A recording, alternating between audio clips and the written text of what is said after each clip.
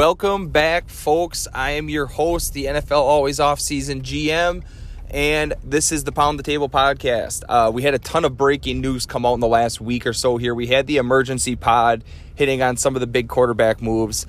I'm not going to dive into it here on this pod. There's so much of it. We're going to filter through it, hopefully get some more of the details ironed out in terms of compensation on these trades and these contracts.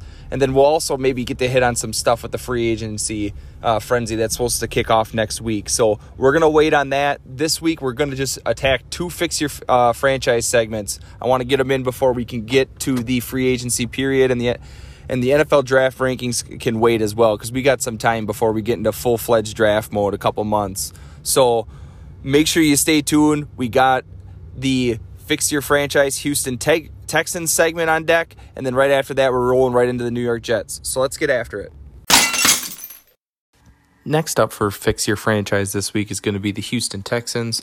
And the Houston Texans are coming off of a very underwhelming season. They finished 4-13.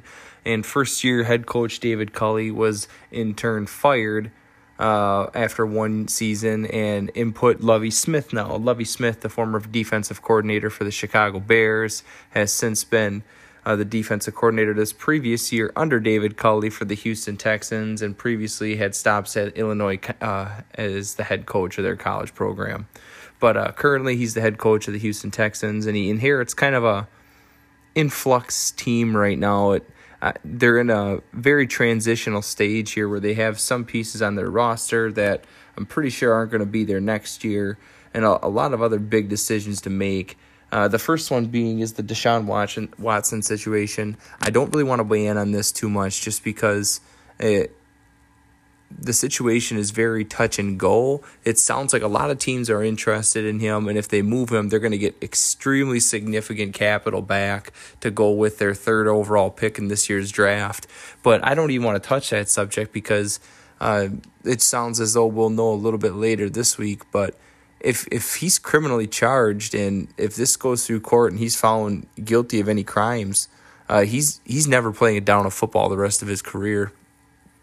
So it's fairly serious, and I don't want to weigh in too much on what's going to happen. But all we know is they're going to get significant draft capital back, significant cap relief back. It seems as though as if they trade him pre-June 1, according to Over the Cap, they're going to get $24.2 million in dead money and cap savings. So that's a big number that you could see.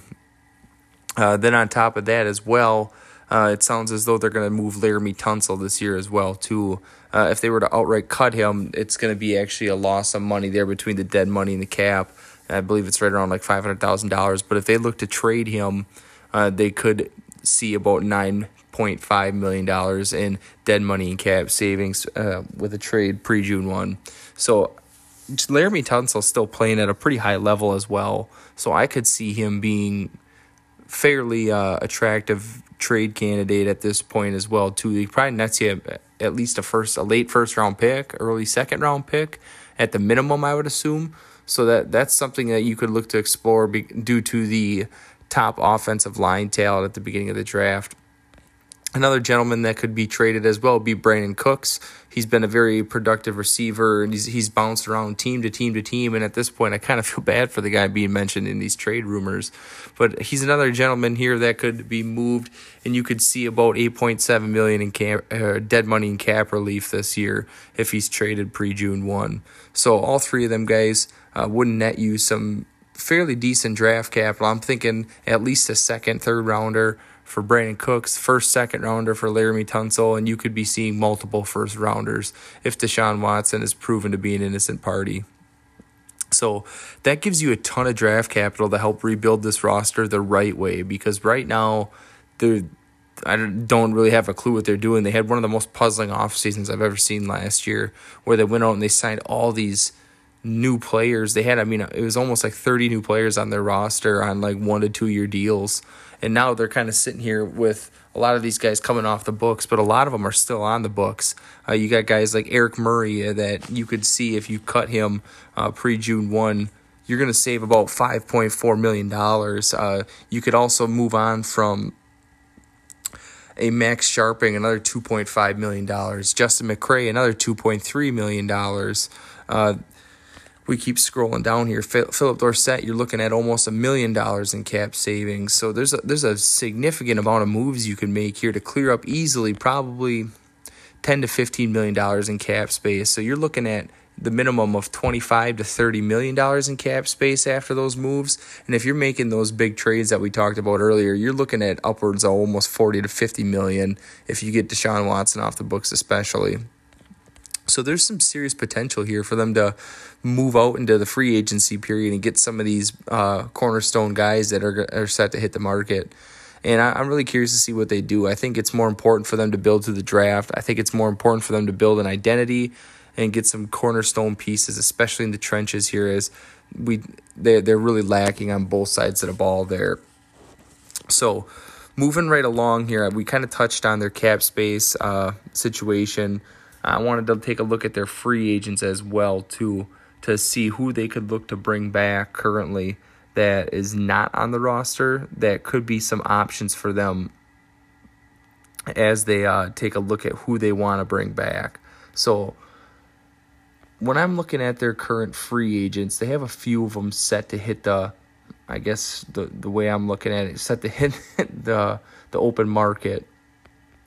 And they got guys like Tyrod Taylor, David Johnson, Justin Britt, even Christian Kirksey. Some of these guys are guys that I wouldn't really think to bring back. I don't think they're going to be key pieces moving forward, especially Tyrod Taylor, who kind of got usurped by Davis Mills once again. And David Johnson, another guy that's probably going to net you about a few $1 million. But you got some pretty decent production under Rex Burkhead, and I think a better option would be to steer your future of your running back room towards the draft. A guy like Desmond King, I still think has some value as a slot corner in the league, but I think that they're going to look to get a little bit younger at the position as well. Christian Kirksey has been a very average linebacker at best during his time at Cleveland and Green Bay and Houston, but he's been oft injured, so that's kind of a knock that if you can't stay on the field, you're not really a guy that I really want necessarily lead my locker room. And then the last guy this is one that if the relationship can be salvaged, is someone that I would be really interested in signing, is going to be Justin Reed. And Justin Reed was a former draft pick for the Houston Texans. He's a safety out of Stanford, and he's a very productive multiple safety. And I think he's not going to be cheap necessarily. I think you're going to have to sign him in that, $7 to $10 million plus range to keep him on the roster. But I think that he's one of the cornerstone guys. He's a good voice in the locker room that I think that you'd look to keep around to really kind of bolster this secondary for this team, as it's not very good currently. Another guy that I would look to come back, as long as the dollar amount isn't too high, is going to be the wide receiver Chris Conley. I don't necessarily think he's got wide receiver 1 or 2 upside, but at some point we got to look to fill out this roster. And if we're going to be shedding Brandon Cooks, we do have Nico Collins currently here, but other than that, we can't expect to draft 3 rookies and have them all be impact players. I think Chris Conley can give you a presence on the outside.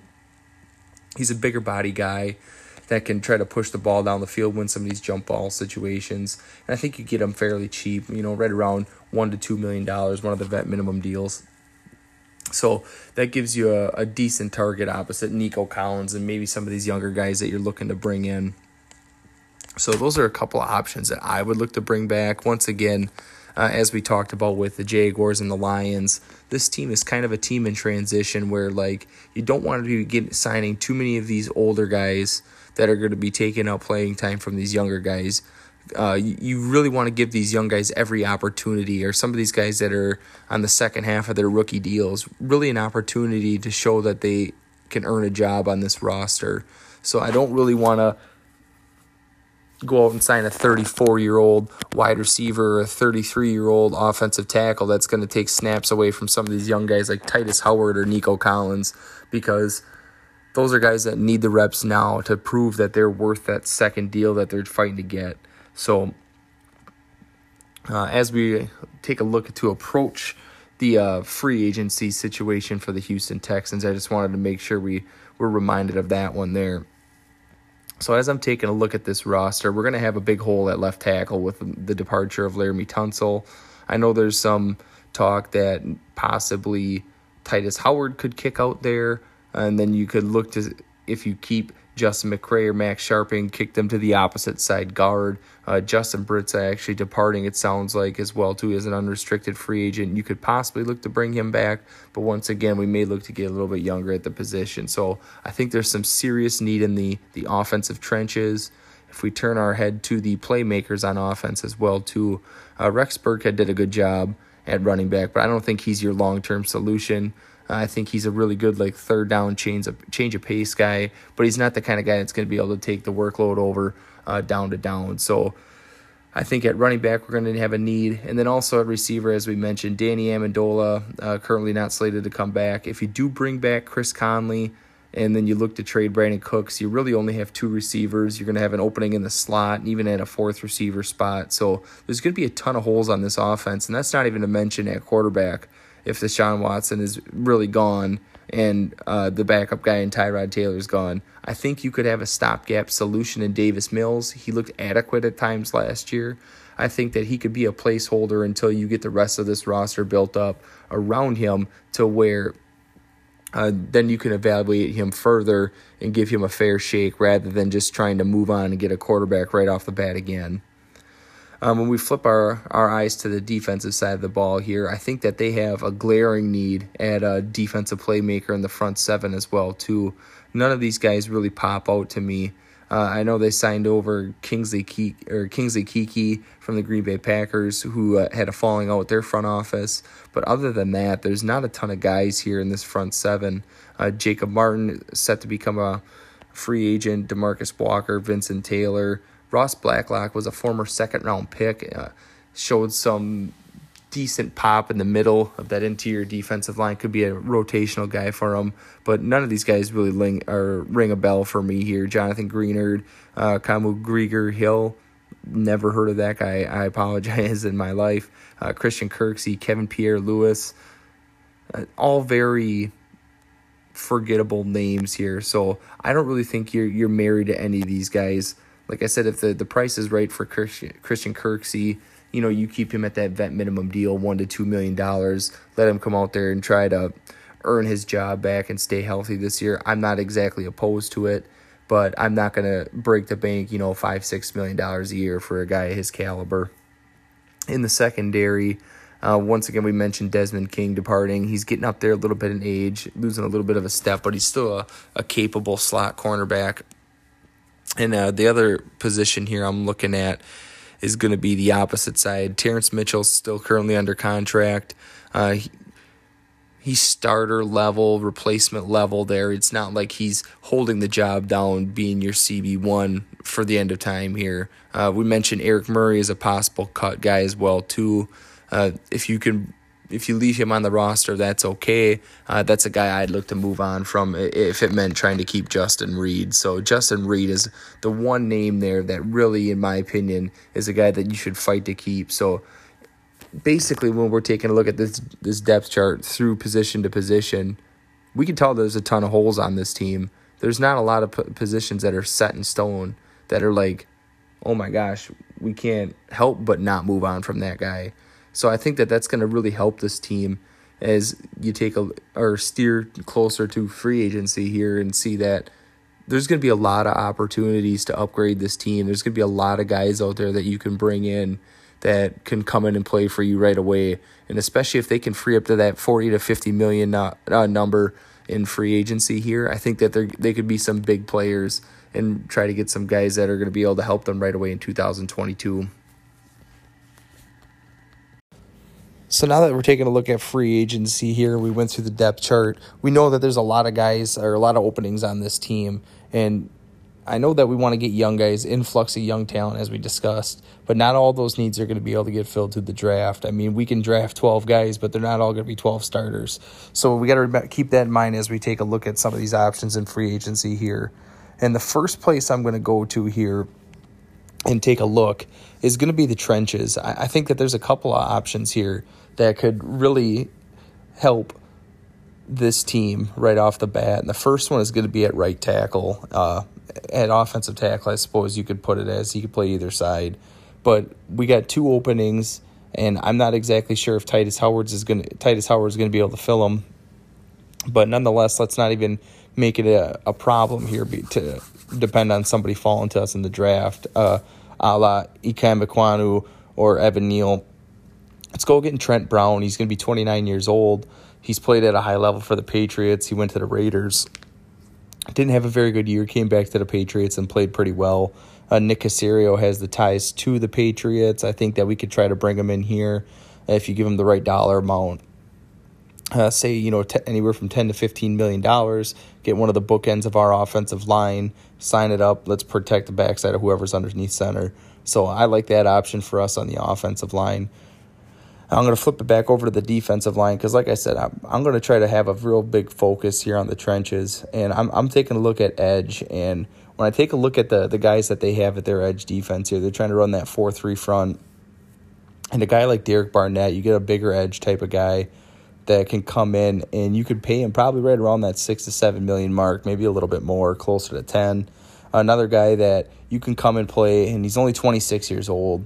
He hasn't exactly panned out in Philly, but it was more rotational there for him. We got a starting job for him here. We can get some depth built up at our defensive end position. And honestly, I'd be okay if we added another guy that was even, a little bit older here. We put him on a little bit of a shorter term contract. But a guy like a Melvin Ingram or even like a Ryan Kerrigan, that they're a little bit older, but they're going to fit our scheme that we're trying to run here. Melvin Ingram's more of a 3-4. Kerrigan can kind of play either or in the 4-3, 3-4 on the outside there. But those are a couple options, or even like a Charles Harris. I think he's more of a scheme fit for the Houston Texans than the other two guys. But just some more depth here, just so we're, like I said, we're not so dependent on taking a guy really high in the draft unless one falls to us. Gives you a little bit more flexibility draft-wise when we're taking a look at it. And then I'm going to turn my head to the off-ball linebacker situation as well. I don't necessarily think a guy like a Bobby Wagner is going to really be able to fall in our lap here, that we're going to get a nice deal on him. So that I don't really think that that's going to be a big option. But a guy that really, turns my head is going to be a guy like Anthony Walker Jr., from the Cleveland Browns, 27 years old, coming off of a pretty decent couple years and for the Browns. Or excuse me, I believe he was with the Colts, then the Browns, unless I'm getting that name mixed up. Either way, I still think he's a viable option here. I think he can play at a high level, help by both the run and the pass, and it seems that he should be pretty reasonably priced. I know the APY they have him listed at on over the cap is going to be $3 million. I'm guessing he'll get a little bit over that. So sign me up for a Anthony Walker Jr. to help build up this front seven as well, too. As I'm taking a look here, none of these other guys really fit my bill, not necessarily tripping my trigger here. Another position that I think that we can get some help at, that I think you're going to see some premium guys at the position, is going to be cornerback. When I'm taking a look at the cornerbacks that are available, obviously we have J.C. Jackson. We touched on him in the last week's segment. I think that could be a guy that you'd look to chase, especially with Nick Caserio having those New England Patriot ties. But it's probably going to cost you upwards of $15 to $20 million to bring a guy like that in. And I don't know if this roster is quite ready to pay for a cornerstone piece that much money. So that might be an option that I look to try to steer clear of. But I see a couple other guys on this list here. A guy like a Tavon Young, that'd be a guy that can have inside or outside versatility that I wouldn't be afraid to bring in. Or a guy like I'm just taking a look at our list here. I don't want to get a guy that's necessarily, 32, 33 years old, that I don't know how long he's going to be able to play for us here. A Trey Herndon might be a decent piece that also has that inside-outside flexibility and is still, 26, 27 years old. Some of his best football still in front of him here. Or a Dante Jackson is another name that sticks out to me. Another guy that's only going to be chasing, $3-4 million, former high draft pick, second rounder, that we could look to resurrect here as he comes down to Houston. So of those names, the two that I like the most are going to be the Tavon Young, and it's going to be the Dante Jackson. Those are both guys that I would look to bring in and kind of try to bolster this unit. It's only going to cost you maybe, $8 to $10 million, if not maybe we'll say $10 to $12 million to bring both guys in. Pay a majority of the money to Tavon Young, get a 1 or 2 year deal for Dante Jackson so you can hit free agency again in a couple years, but maybe to earn that second contract with your team. So both of them guys are guys that I'd look to bring in here. So we'll take a look and just try to recap it on that. I think that's enough money to be spent there, save some money for the draft class. And that's even if we have enough money to spend that with some of those trades. So just in review here, guys that I'd look to sign, you're looking at a Tavon Young and a Dante Jackson, about 12 to 13 million there out of that position group. You're taking a look at an Anthony Walker Jr. from the Cleveland Browns, where you got, $6 million, so that's about 18 million there. And then another individual like a Derek Brown, that's another 7 million, 8 million there. That's 25 to 26 million total in spending. And then a Trent Brown, where we're looking at 10 to 12 million dollars. And that's going to get us to right around that 40 mark. And that's if we clear up enough cap space. Obviously, that list would be a lot smaller if Deshaun Watson isn't moved, Laramie Tunsil isn't moved, Brandon Cooks isn't moved. But like I said, we can get that number from 15 to 25, 30 pretty easily, if not even more with some of those trades. So that's going to be what I would attack here in free agency. So as always, we're going to round it out here with a mock draft for the Houston Texans, and we're going to format it the same way that we did the one last week, where basically we're going to walk through every single round as we go. I'm not going to do it ahead of time. I'm going to do it live as we're going through the pod here. And just a little bit logistically speaking wise here, the Houston Texans have it a much better this draft than they have in the last few years. They finally own their own first-round pick, which is going to help them. I believe they have about 8 selections in the draft. And really that number could increase, as we talked about multiple times through the show here, with some trades that they could possibly do to accumulate some more draft capital. So hitting start here on the draft simulator. Once again, that's with our friends over at the Draft Network. They got a really good simulator. I really encourage everybody to go check it out. And the first 2 picks off the board are going to be Aiden Hutchinson, Kyle Hamilton prior to us. So that's going to give us our selection of Evan Neal, Ikem Ekwonu, Kayvon Thibodeau, Derek Stingley Jr., a lot of guys that are still available on their board here, but namely those top 3 that are the big 3 that we've seen in a lot of the top 5 of the drafts. And when I'm taking a look at what we need on this roster, I think we have some position versatility along the offensive line.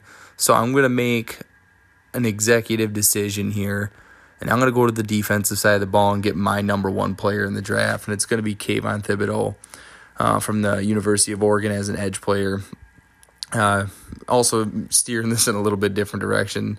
Actually, no, I believe we actually took Kayvon Thibodeau in the last week's draft too when he was available. So once again, I really love Kayvon Thibodeau. If this happens to be how it falls for the Houston Texans, that's who I would take. If it ends up like last week where we took him as the Detroit Lions, I would default to an offensive tackle here. But for the sake of the mock, we're going to take Kayvon Thibodeau. That's how the board falls to us today. So that's going to be our first selection here. I believe we're going to wait for it to come back around in the second round. But just elaborating a little bit more on Kayvon Thibodeau, I think he's a very special edge prospect. I think he has a much higher ceiling than Aiden Hutchinson. The reason when we did the Jacksonville Jaguars draft and I took Aiden Hutchinson over Kayvon was basically that position versatility. You got a couple of different options, especially in a 4-3 to use him throughout the front. In this draft, he obviously wasn't available. That's why we couldn't look to make that move here. But I still think he's the best player in this draft of overall edge talent. And I think that he kind of fits the bill for what they're making here, especially after some of the moves we made in the free agency period just before this. I think that he could still fit perfectly into this roster to help them out. So as the board's fallen to us again here at pick 37 in the second round, we still have a ton of needs on this team, especially in the trenches.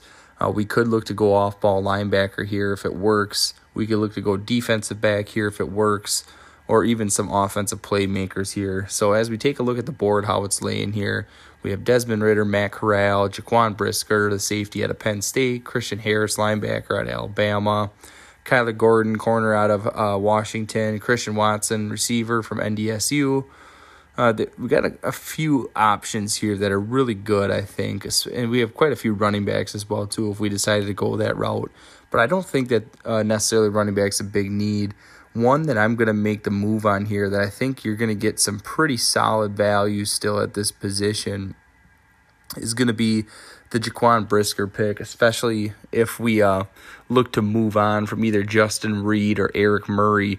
I think that's going to really help us out in the defensive backfield. Lovie Smith's a defensive head coach. I think you're going to see a lot of moves made on that side of the ball to fix that first and try to get this defense reeled in before we try to make some bigger selections elsewhere.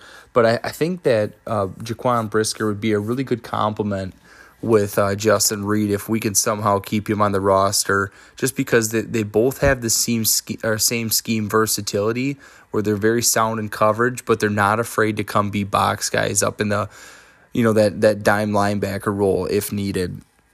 So if we lose Justin Reid, I think that he can fill that role very well, but he also would pair well with him if we can look to keep him as well.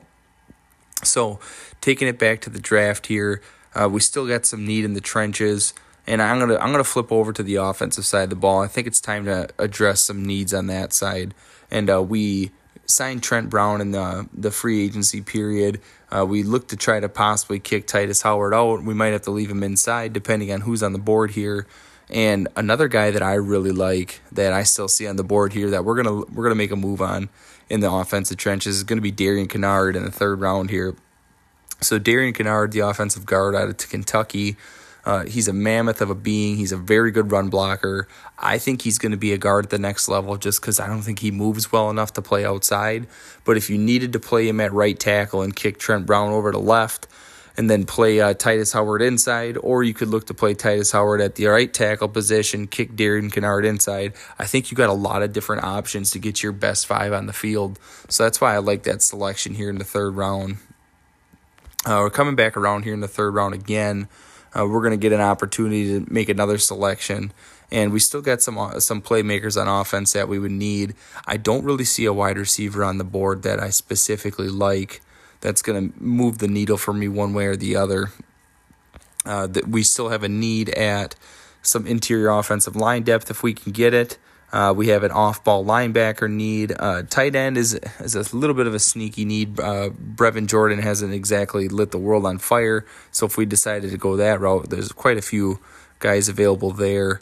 But I think that where I'm going to lean here, and I think it's going to be a good selection for us just because I don't know how well we address it with our offseason acquisitions in the free agency period, is going to be Leo Chenal, the linebacker out of Wisconsin. Leo Chenal, a little bit of an athletic freak. He didn't really do the bench testing at the combine, but he had a huge 40. He's super athletic. I've called him multiple times on Twitter the most jacked human being I've ever seen in the history of the NFL. Coming into the NFL, the dude is just absolutely yoked. I know if you listen to the NFL Stock Exchange podcast, they talked about him, how he's off the charts with strength-wise, that they were really expecting him to challenge the NFL Combine record in terms of how many bench reps he could put up. But I think that if we even do sign that Anthony Walker Jr. in free agency, we'd get Leo Chenal in here to play some off-ball linebacker for us as well, maybe show some multiple fronts, drop him down a little bit. I think that gives us some options as well there in our front. But coming back around here in the fourth round, I think now this is a time that we're going to get a name that I love here. I'm not even going to look to see who's still available. Actually, I lied. I'm going to take a look to see who we have in terms of some playmakers on offense, because we still need a receiver. But this guy I feel like is too good to pass up at this point, and I think he's going to be the perfect complement to Rex Burkhead in this offense. I'm going to go Brian Robinson Jr., and a little bit of a spoiler alert, if you haven't listened to any of our previous podcasts, tune in now because I have Brian Robinson Jr. as the second-ranked running back on my entire board.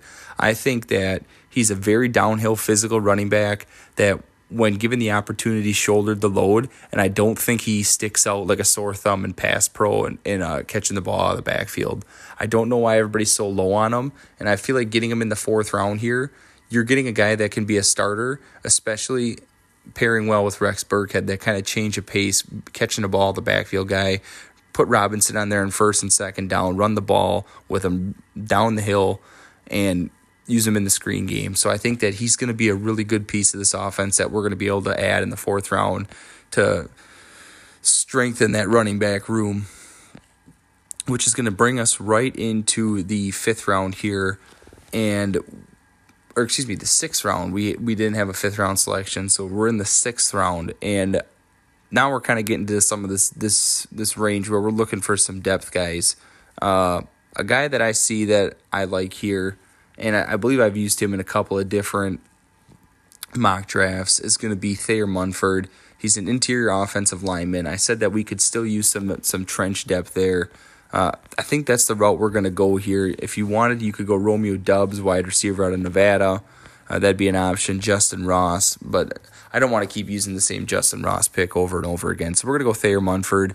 I think that that's going to help give us some of that versatility because some of these guys are going to have to kick out. We can't draft 4 interior offensive linemen and say none of them are going to play tackle. One of these guys is going to play tackle between Titus Howard and Darian Kennard, and I think whoever doesn't is going to open up an opportunity to start inside, especially if we're looking to move on from guys like Justin McCray and, Max Sharping as well. So Thayer Munford in the 6th round. We're coming back around once again in the 6th round here, and I think we have a huge need here still at receiver. I think we're taking a look here. We're not going to necessarily get a guy that's going to be your day one starter here right off the bat. You're going to get a guy that could be a developmental type player, a guy that can, play some special teams for us here at this point in the draft, late 6th round, early 7th round. But I don't think we're going to get a guy that's going to be hands down one of the best in the draft at this point. So just taking a look at some of the names that we have available. And you know what? We're going to go with this guy just because he had an absolutely outstanding combine, and it's a complete 360 from what I was just talking about. We're going to go Kalen Barnes, the 40 phenom from the combine out of Baylor. I believe he had the second fastest 40 in the history of the combine, and now he's going to make it onto our board, add some of that versatility to play special teams, maybe fit in the nickel cornerback eventually down the road here as we moved on from a couple of guys. But at this point, we can take big swings on guys like that this late in the draft. And that's only 2 picks go by before we're going to have to make another selection here. So we're back on the board here in the 6th round, and I'm trying to see if there's a wide receiver that's still available here that's going to be able to fit the bill. So I apologize, as this is probably some pretty poor content in terms of what we're looking for here. But, Tyquan Thornton, another big-time 40 guy here. So we're going to go that route. We're going to get another Baylor guy here, Tyquan Thornton. I believe he had another scorching 40 in terms of how he ran at the combine this past week. And if we get him in the 6th round here, it's another guy he can pair well with his former Baylor teammate in the Kalen Barnes that we just selected. And we get a couple of back-to-back guys. They get to stay here in their home state of Texas, add some special teams depth, add some much-needed speed to this roster, as I think that they were kind of lacking it on this Houston Texans roster the last few years. So we're just waiting for our last selection to come around here in the 7th round. So once again, we're using the Draft Network's draft simulator. It's a really cool tool if you guys haven't checked it out yet. You can run hundreds and hundreds of simulations. If you sign up for their Elite Pro status, you'll be able to save these mock drafts, make your own big boards, all kinds of fun stuff like that. But now that we're coming back around here in the 7th round, we're going to get our last selection. Once again, there's not a lot of guys here that you're going to get. They're going to be day one, big-time guys that are going to make an impact on your roster. So when I'm taking a look here, we could take some big swings. I'm going to go the route of, let's see who we got. See if there's any big names that I like around here. Filtering through, seeing if we got any quarterbacks. Some of these quarterbacks are some fairly big swings, guys that I'm not comfortable taking at all. So that's going to be something that I'm going to try to avoid. Tight end and wide receiver, I don't really feel like addressing that again. I feel like we hit on a lot of the offensive tackles and interior offensive linemen in this draft. We put an emphasis big time at the beginning of the draft here. So where I'm going to end up leaning towards is... this is a guy I really liked in the preseason. So we're going to end up taking him here. But it's going to be Bubba Bolden, safety out of Miami. I believe we took him in last week's draft, too. This is going to be one of my guys. I really loved him in the preseason scouting. He's a big-body dude. He's 6'3". I think he's listed at 200 even, but I think he's going to come in even a little bit bigger than that. But he plays big. He plays like a really physical downhill safety. And I think this is a guy that you could see coming in on those dime packages to spell some of these linebackers and get them off the field if you got some of the bigger thumper type players. And this guy, he's a guy that can run down the seams. He can play special teams. And if you get him in the 7th round, I feel like he's a steal. And he's going to be a staple in my mock drafts here for a long time because he's a name that I really like. So that's going to round out our draft here. Just recapping all the selections we made. We get Kayvon Thibodeau with the 3rd overall select in the edge defender. Jaquan Brisker, safety at number 37. Darian Kennard, interior offensive line at 68. Leo Chenal, linebacker at 80. Brian Robinson Jr., running back at 135.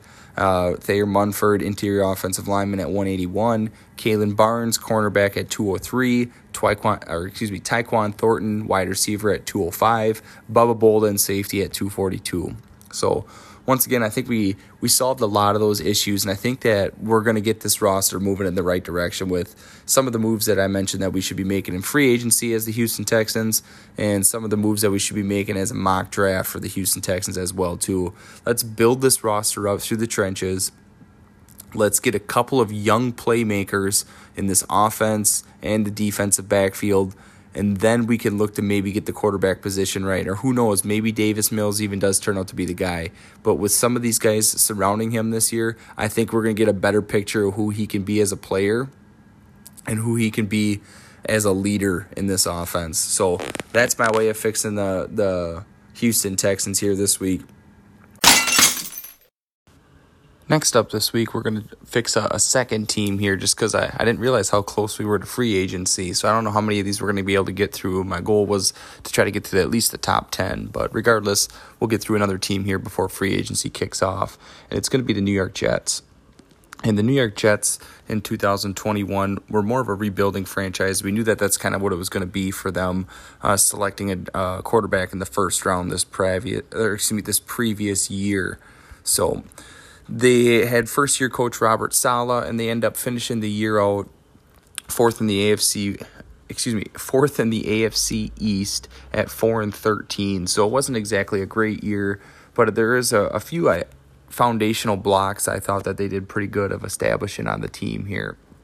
When we take a look at how the team's going to break down here and some of their needs, at quarterback, as we mentioned, we got Zach Wilson. I foresee him being the quarterback of the at least short-term future here. We'll see in the next couple years if he ends up panning out being a long-term option. Michael Carter showed some promise as a running back, 4th-round draft pick, and just showed how valuable the mid-round running backs can be. Their offensive line had some lumps along it. Mekhi Becton missed an extended period of time. Elijah Vera Tucker looked pretty good. Connor McGovern, still under contract, was an all-right option. Lauren Duvernay-Tardif, I apologize if I said that wrong, looking to be an unrestricted free agent along with Morgan Moses, who Morgan Moses wasn't terrible, but I don't necessarily think he's going to be a long-term option at right tackle either. At their playmaking positions, in terms of receiver on the offense, Corey Davis still under contract. Once again, had an injury-riddled season for the Jets. Failed to establish the rapport with Zach Wilson, being able to push the ball down the field. And Elijah Moore was a pleasant surprise, a 2nd-round pick, and really I think he'll be a capable replacement for Jamison Crowder, who is currently an unrestricted free agent, along with Braxton Berrios and Keelan Cole. Denzel Mims has been rumored to be a trade target as well. I'm expecting a small return on that. We're looking like a 4th or 5th-round pick. If they do decide to move him. I don't think there's huge cap ramifications there. It's more so a playing time issue and a coaching staff issue where they weren't able to iron things out. If we flip over to the defensive side of the ball, Carl Lawson missed the entire year with a torn Achilles. Hopefully he can return to form, and we can get some production out of him for the New York Jets this year. Quinnen Williams, a very stout, very above average to a great option there in the interior defensive line. I'm not even going to, I apologize ahead of time here. Foloronso Fatukasi is going to be an unrestricted free agent who is slated to be a starter. They also have Jonathan Franklin Myers, who I believe they just signed to an extension, was it this past year. So they have a couple of building blocks along this front. A huge question mark is going to be if Carl Lawson can return to form, because an Achilles injury is nothing to raise your nose at here. It's something that guys don't necessarily always come back from. And at the second level, the defense, you got Jared Davis, who's leaving as an unrestricted free agent currently, and C.J. Mosley returning, who's been a key starter for them, but he's getting up there in age, so there may be a need there at linebacker to go along with the edge rusher position. And then at the defensive backfield, there's a couple of really decent options here. They got Bryce Hall, who is a really capable number 2 corner. I thought he's really shown to be a value pick in the 5th round previously. Ashton Davis has been given the opportunity. It's going to be now or never for him. I think that he can be a stopgap solution, if not maybe a permanent starter solution, as we look to move on from Marcus May, who's going to be an unrestricted free agent. They just recently re-signed LaMarcus Joyner, so he could also be a stopgap solution at safety. But the other 2 corner positions, they have a nickelback, Michael Carter, who's also looked like to be a later round steal as well. They've gotten some good production out of him. But Brandon Eccles is not a guy that you're going to consider a CB1 in any defense. So they're going to have a hole at pretty much every level in the defensive side of the ball here, including some playmakers and offensive line help. So they're going to have their work cut out for them. But the good thing is, as we transition over into the cap situation here, they are currently slated to be the number 4 cap space team heading into free agency as of now, with $48.5 approximately $1 million available to spend as it currently is. And we'll take a look here shortly to just see if there's any other roster trimmings we can do to get that number up to kind of open up some playing time for some other guys on the roster. Taking a look at the currently rostered team here to see if there's any cap casualties that we could have here. There's 2 of them that stand out for sure to me, maybe a third one, and even possibly a fourth if they have a plan at tight end. So the first one's going to be George Fant. He's currently not slated to be a starter, especially if we can look to get some depth either via free agency or the draft. They can save $10 million against the cap by cutting bait with him pre-June 1. And that's even after the $1 million in dead money that you're going to incur cutting him. So that's a booster that we could get an extra $10 million in cap space. You take a look, Connor McGovern, another situation there along the offensive line. If that's a move that you're okay making, where you like your depth or your opportunity to sign some of these guys in free agency or draft these mid-tier, high-tier offensive linemen, I think that's another solution that you could do to get an extra $9 million in cap space. And then the third one that I know Robert Saleh, coming from the 49ers, really likes his defensive line depth. And Sheldon Rankins, he's not currently slated to be a starter, but he's sitting at $5.4 million in cap savings if they could cut bait with him now. So I think that's an easy way to trim this up and get about $24 million extra dollars in cap space to really be a big player here in the free agency pool. The fourth one that I wasn't sure about was Ryan Griffin. I know he's played a significant role for them recently. You can save about $3 million by cutting bait with him as well, too, but you'd have to have a very specific plan in place because this McDaniels, this LaFleur offense is very tight end oriented. We take a look at what his brother does in Green Bay. You take a look at what Shanahan does at the 49ers. The tight end's a big part of that offense. So I think you'd have to have a very specific plan in place to make a move like that. So those are some of the trimmings that I thought would be a decent way to try to cut some corners, get a little extra cap space. I know we talked about trading Denzel Mims. It seems as though you're only saving about $720,000 in cap space doing so. It's more so to get rid of an asset that necessarily hasn't done a ton to support your team as it currently stands. So I think that's something that they should explore if he doesn't have a future with the team. So the next thing up here I wanted to take a look at was going to be some of these free agents. And we mentioned that they have pretty much a need at a lot of levels except maybe like their quarterback, running back, maybe that's about it, if we're being honest. Everywhere else, you could look to see some upgrades. And right away, and I know this is going to be a name that's going to pop up a lot, but a guy that I really like for them, and I think that they're going to have the cap space to make a very serious play at him, is going to be J.C. Jackson. I think that they're going to be able to throw around, $20-some million to really try to bring him in, and he kind of fits their timetable at that 27 years of age, and you get that true bona fide number one corner. And you also get the bonus that he's going to get to play his former team, who he may be holding a little bit of a grudge against, twice a year. So that's a way that I would look to spend some of this available cap space that they got and get a big-time player to play opposite of Bryce Hall and outside of Michael Carter in the slot. So that'd be my first target if I were them. If you miss out on those sweepstakes, you could always look to move on a guy like a Kyle Fuller. Would be a good option as well, too, here. I think he'd fit in that defense pretty well. And another guy would be possibly like a Darius Williams as well, that played in the sister scheme that is over in Los Angeles Rams there. So those are some of the discount options that you could look to bring in to really fortify this defensive backfield. Then we're going to take our turn here looking at edge defenders. I want to see if there's anybody here that seems as though they'd be a good option to fit their timetable here, because this is another big need. And we'd like to have some insurance here as well, too, just in case our guy doesn't come back as healthy as we're thinking in Carl Lawson. So the guy that kind of piques my interest when I'm taking a look here would be obviously the big name guys, Chandler Jones. I don't necessarily think that that's going to be a feasible option for this team. If you can bring him in, I'm more than open to it. I think he'd fit like a glove here. Maybe a Dante Fowler Jr. might not be a bad option. You can get him on a couple-year deal. He can play some outside edge defender. I like that here as well. If you're looking for a one-year rental, maybe a guy more so like a Ryan Kerrigan, Justin Houston might also fit the bill here to give us some depth outside of Carl Lawson. But definitely I think that this is one of the needs that we're going to be able to try to address in the draft. But I definitely think that we can get a depth guy here. So Dante Fowler would be one of the guys on my list, or one of those aging guys. So we're looking at about currently $25 million in cap spending just between those guys alone. Where I'm going to turn my attention to next is going to be an established veteran receiver. I think that that'd be really good for this offense as well, too, losing a couple of those guys and what we've seen from Elijah Moore.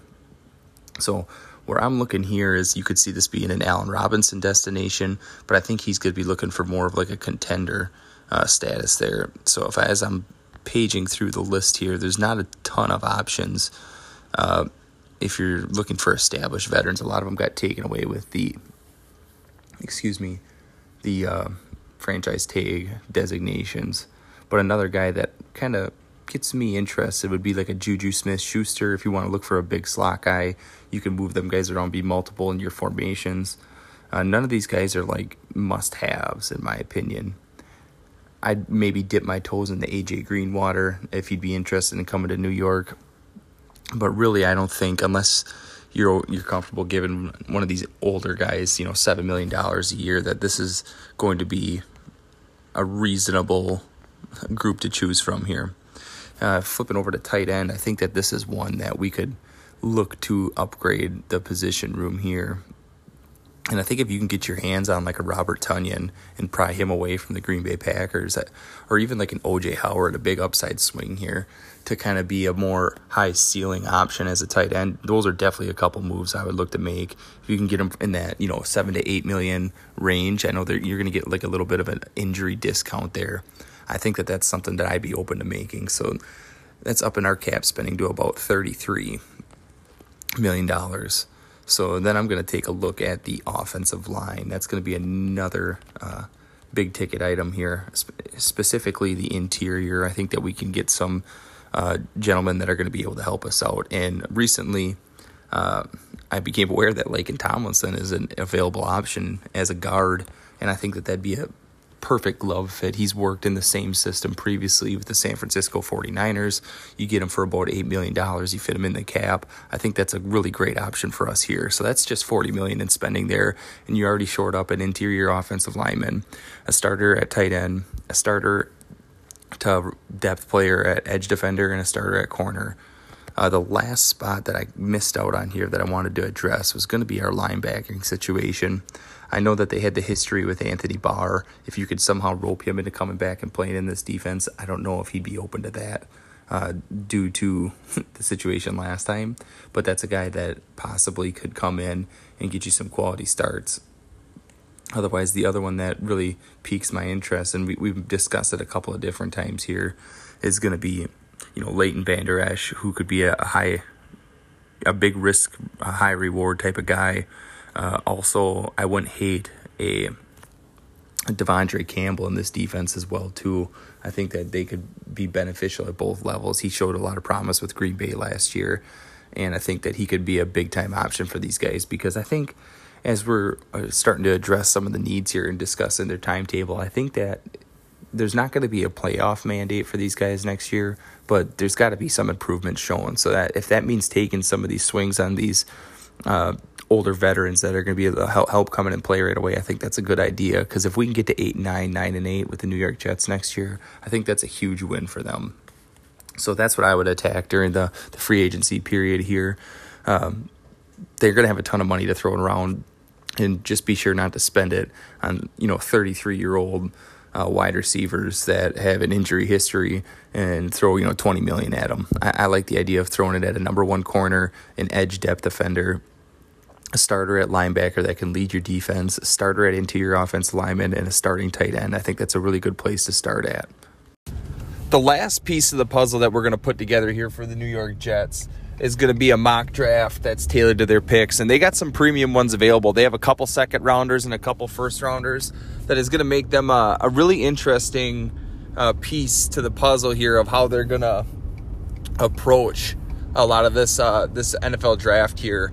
And I think the way we ran the draft here for them is really going to complement essentially how we attacked free agency for them as well. So with their first overall selection at number 4 overall, Ike Ekwonu is available on the board here, and that's who we're going to move ahead with. He actually is my top-rated offensive tackle. I just like his tenacity when you pair him against a guy like Evan Neal, and I think he's going to be a much more dominant run blocker than we've seen from Evan Neal, which, I mean, it's close. It's not like Evan Neal doesn't have that killer instinct in him. I think he does. I just think Ekwonu is just a whole nother animal when it comes to the run game. So I think that that's going to pair really well in this LaFleur offense as well. And moving right along here to the 10th overall selection that the Jets hold in the draft. And Ahmad Gardner was available on the board here, but the route that we're going to go is going to be Jermaine Johnson, edge defender. I believe he's from Florida State. He's been one of the highest risers in all of the draft process here, and no exception to this here. He's almost surpassing Kayvon Thibodeau here in a lot of circles, it sounds like, and it's not surprising at all. He's a workout warrior. He's had some serious production. His tape adds up. He was a great Senior Bowl guy. So a lot of this stuff is just coming together at the right time for him and just continues to catapult his draft stock. And I think at this edge defender position, it gives us some future prospects as well too here, just because we don't know how Carl Lawson's going to pan out. And I know we talked about possibly getting a guy like Dante Fowler. Jermaine Johnson's a whole nother animal. He's a young guy. He's a cornerstone piece of your defense for the near future as well. And moving right into the second round here, we get possibly my favorite pick of this entire draft, just because the way the free agency shook out, there wasn't a ton of guys that I thought were going to be quality receivers that were going to give you day one contributions. But we luck out here, and at the top of the second round, we get my wide receiver 1 for this year's draft, and we get Chris Olave. Chris Olave is a receiver in my mind that can do it all. He can play from the slot. He can win outside as a deep threat. I think it's a perfect complement, and you can do a lot of crazy different things moving him throughout the formation along with Elijah Moore. So this is a big-time target, and he fits the perfect time frame, gives a perfect safety blanket for Zach Wilson moving forward. So it was my favorite pick of this entire draft that we got here in the second round. I don't think this is actually going to happen on day one, but in this case of the mock draft, to build around this offense, I thought it was the perfect selection. Taking right into my second favorite selection of the draft here, and this is a guy that has kind of been falling down draft boards for a lot of teams, but it's a guy that I still really, really like, and I think he could do some damage in this Robert Saleh defense. and we get some more depth on that side of the ball too in the trenches. We're going to get DeMarvin Leal, interior defensive lineman out of Texas A&M. He was one of my preseason darlings. I loved his explosion off the ball. I loved his position versatility. And I think in like this forefront that they're projected to run here in New York, I think that he could fit in just perfectly, and he's going to find a home somewhere along that defensive front. And you're going to have a really good rotation between him and Quinnen Williams and a lot of these different guys that they've signed and they've brought in here. So I think adding him and Jermaine Johnson are two really big-time pieces that you could add in this draft that are going to help you out day one. Moving right along, in the third round here, we end up selecting at pick 69. I don't necessarily know if I like this guy, but I like the position that we're moving towards here. And he just happened to be the best guy available. And I think he's going to add some competition to that room. It's going to be Darian Kinnard. I know this is going to be one of those hot guys that once we hit that like third round range, that you're going to see a lot of guys that are going to want him in their mocks, and I don't blame him at all. I think that he can kick inside and play a ton of really good guard reps for you. You pair him up with Elijah Vera-Tucker or Laken Tomlinson, or somehow if you can move one of them guys into center or maybe kick one of them guys out to tackle. I'm not sure. We got a ton of versatility. Maybe this means that you don't need to make the Laken Tomlinson move, or maybe that makes it short term while we develop this guy behind him. Either way, I think we have a ton of depth, and it never hurts to have a lot of good players along the offensive line. So Darian Kinnard, interior offensive line at 69. We're pushing through on the draft here. We're going to be moving forward. And at pick 109, how the board fell here is I thought it was a good time to get a developmental tight end to go behind the guy that we're signing in free agency, whether it's O.J. Howard or someone else. But this is also one of my preseason tight end 1 picks, and we didn't quite get to our tight end draft rankings yet. We got some time to do that. But this guy he was a guy that was high on my list, Jake Ferguson out of Wisconsin. I think he's got a ton of tenacity as a blocker. I started watching some film on him from this previous season this week, and I didn't quite see that this year, but it's in him. He can get to the second level. He's not afraid to pair up with some of these DNs.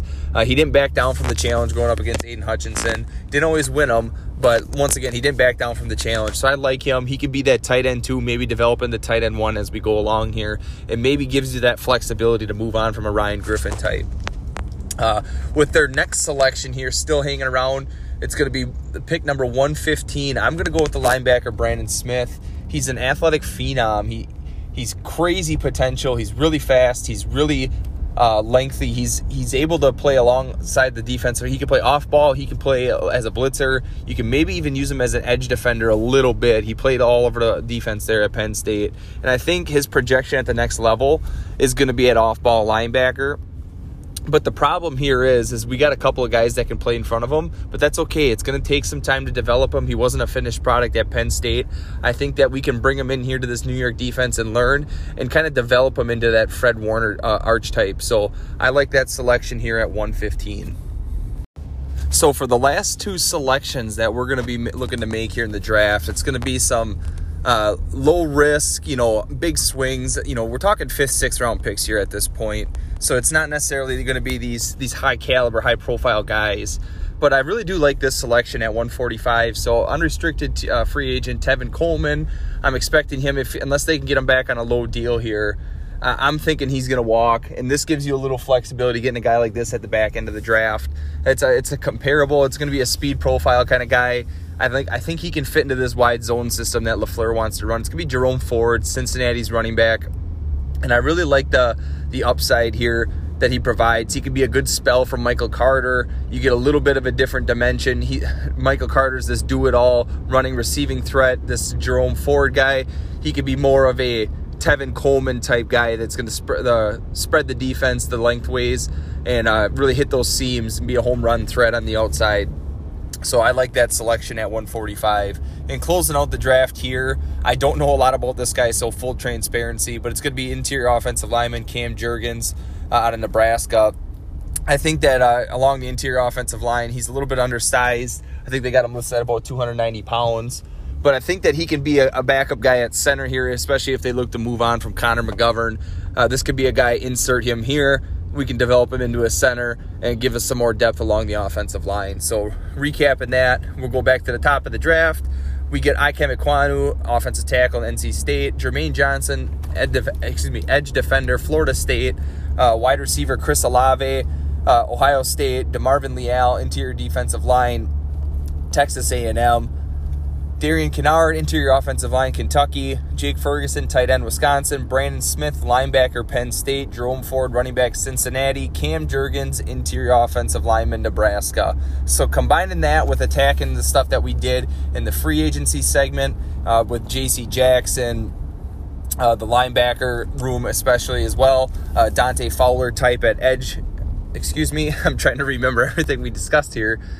Getting another interior offensive lineman in Laken Tomlinson, and then getting a nice proven tight end like an O.J. Howard type as well through free agency, I think are a ton of all kinds of moves that I could see this team making to kind of vault them to the next level. I think really attacking that offensive line, protecting Zach Wilson, and then also getting him a playmaker, and then using the rest to kind of just start building out this defense the way Saleh wants to see it as. I think those are all really good things, and I think the moves that we just discussed here can be stuff that takes you to that next level, that gets you into that wild card conversation, that 8-9 wins as long as Zach Wilson's supported.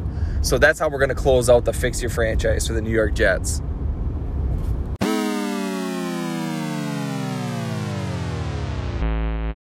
So that's going to be it for today's episode. We appreciate everybody tuning in. I know we went with the double Fix Your Franchise segment. I wanted to make sure we got as many as we could in before we hit the free agency period here, because they're going to be a little bit different once that hits. We're going to have a better idea of how some of these teams are going to build these teams out, and maybe we can just turn it into plan your draft. So once again, appreciate every single one of you guys that listens to this here. Couldn't do it without you. That's the whole reason we get behind it. So hopefully you like what you hear. Hit subscribe. Come back next week. We're going to continue our prospect rankings. There's a few more tight ends and offensive linemen that I want to tune into before we kind of iron that out before the draft. And then hopefully we'll have some nice free agency news and storylines that we can bring up after this next week here. So we'll see you all next week.